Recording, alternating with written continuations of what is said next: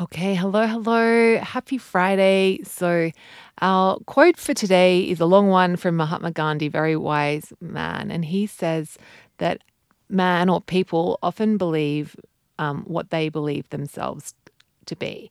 So, if I keep on saying to myself that I cannot do a certain thing, it's possible that I may end up really becoming incapable of doing it.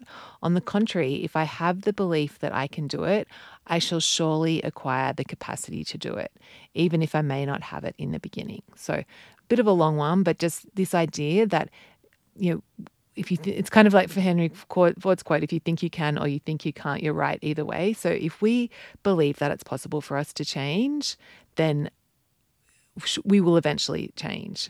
However, if we believe that it's impossible for us to change, then we won't. So, yeah, just thought the more we grapple, the more we expose our brain to this idea that change is possible and that we just need to have that window of belief, the better. And also just remember that on this journey, when you are building, just in those beginning stages of building a belief, or even when you're in the middle stages of building your belief in yourself and your ability to change, one of the beautiful things about having a coach is just you can borrow that belief from someone else. Like, it doesn't have to all come from within. And the fact that you're here, the fact that you're part of the Naturally Healthy Club is because I believe in you, because I knew I could help you, because I don't work with people that I don't like. There's people I turn away where I go like, no, I'm not going to be able to help you, but I know that I can help you, and I know that it's possible for you to change. So if you're struggling with your own belief, just use my belief in you.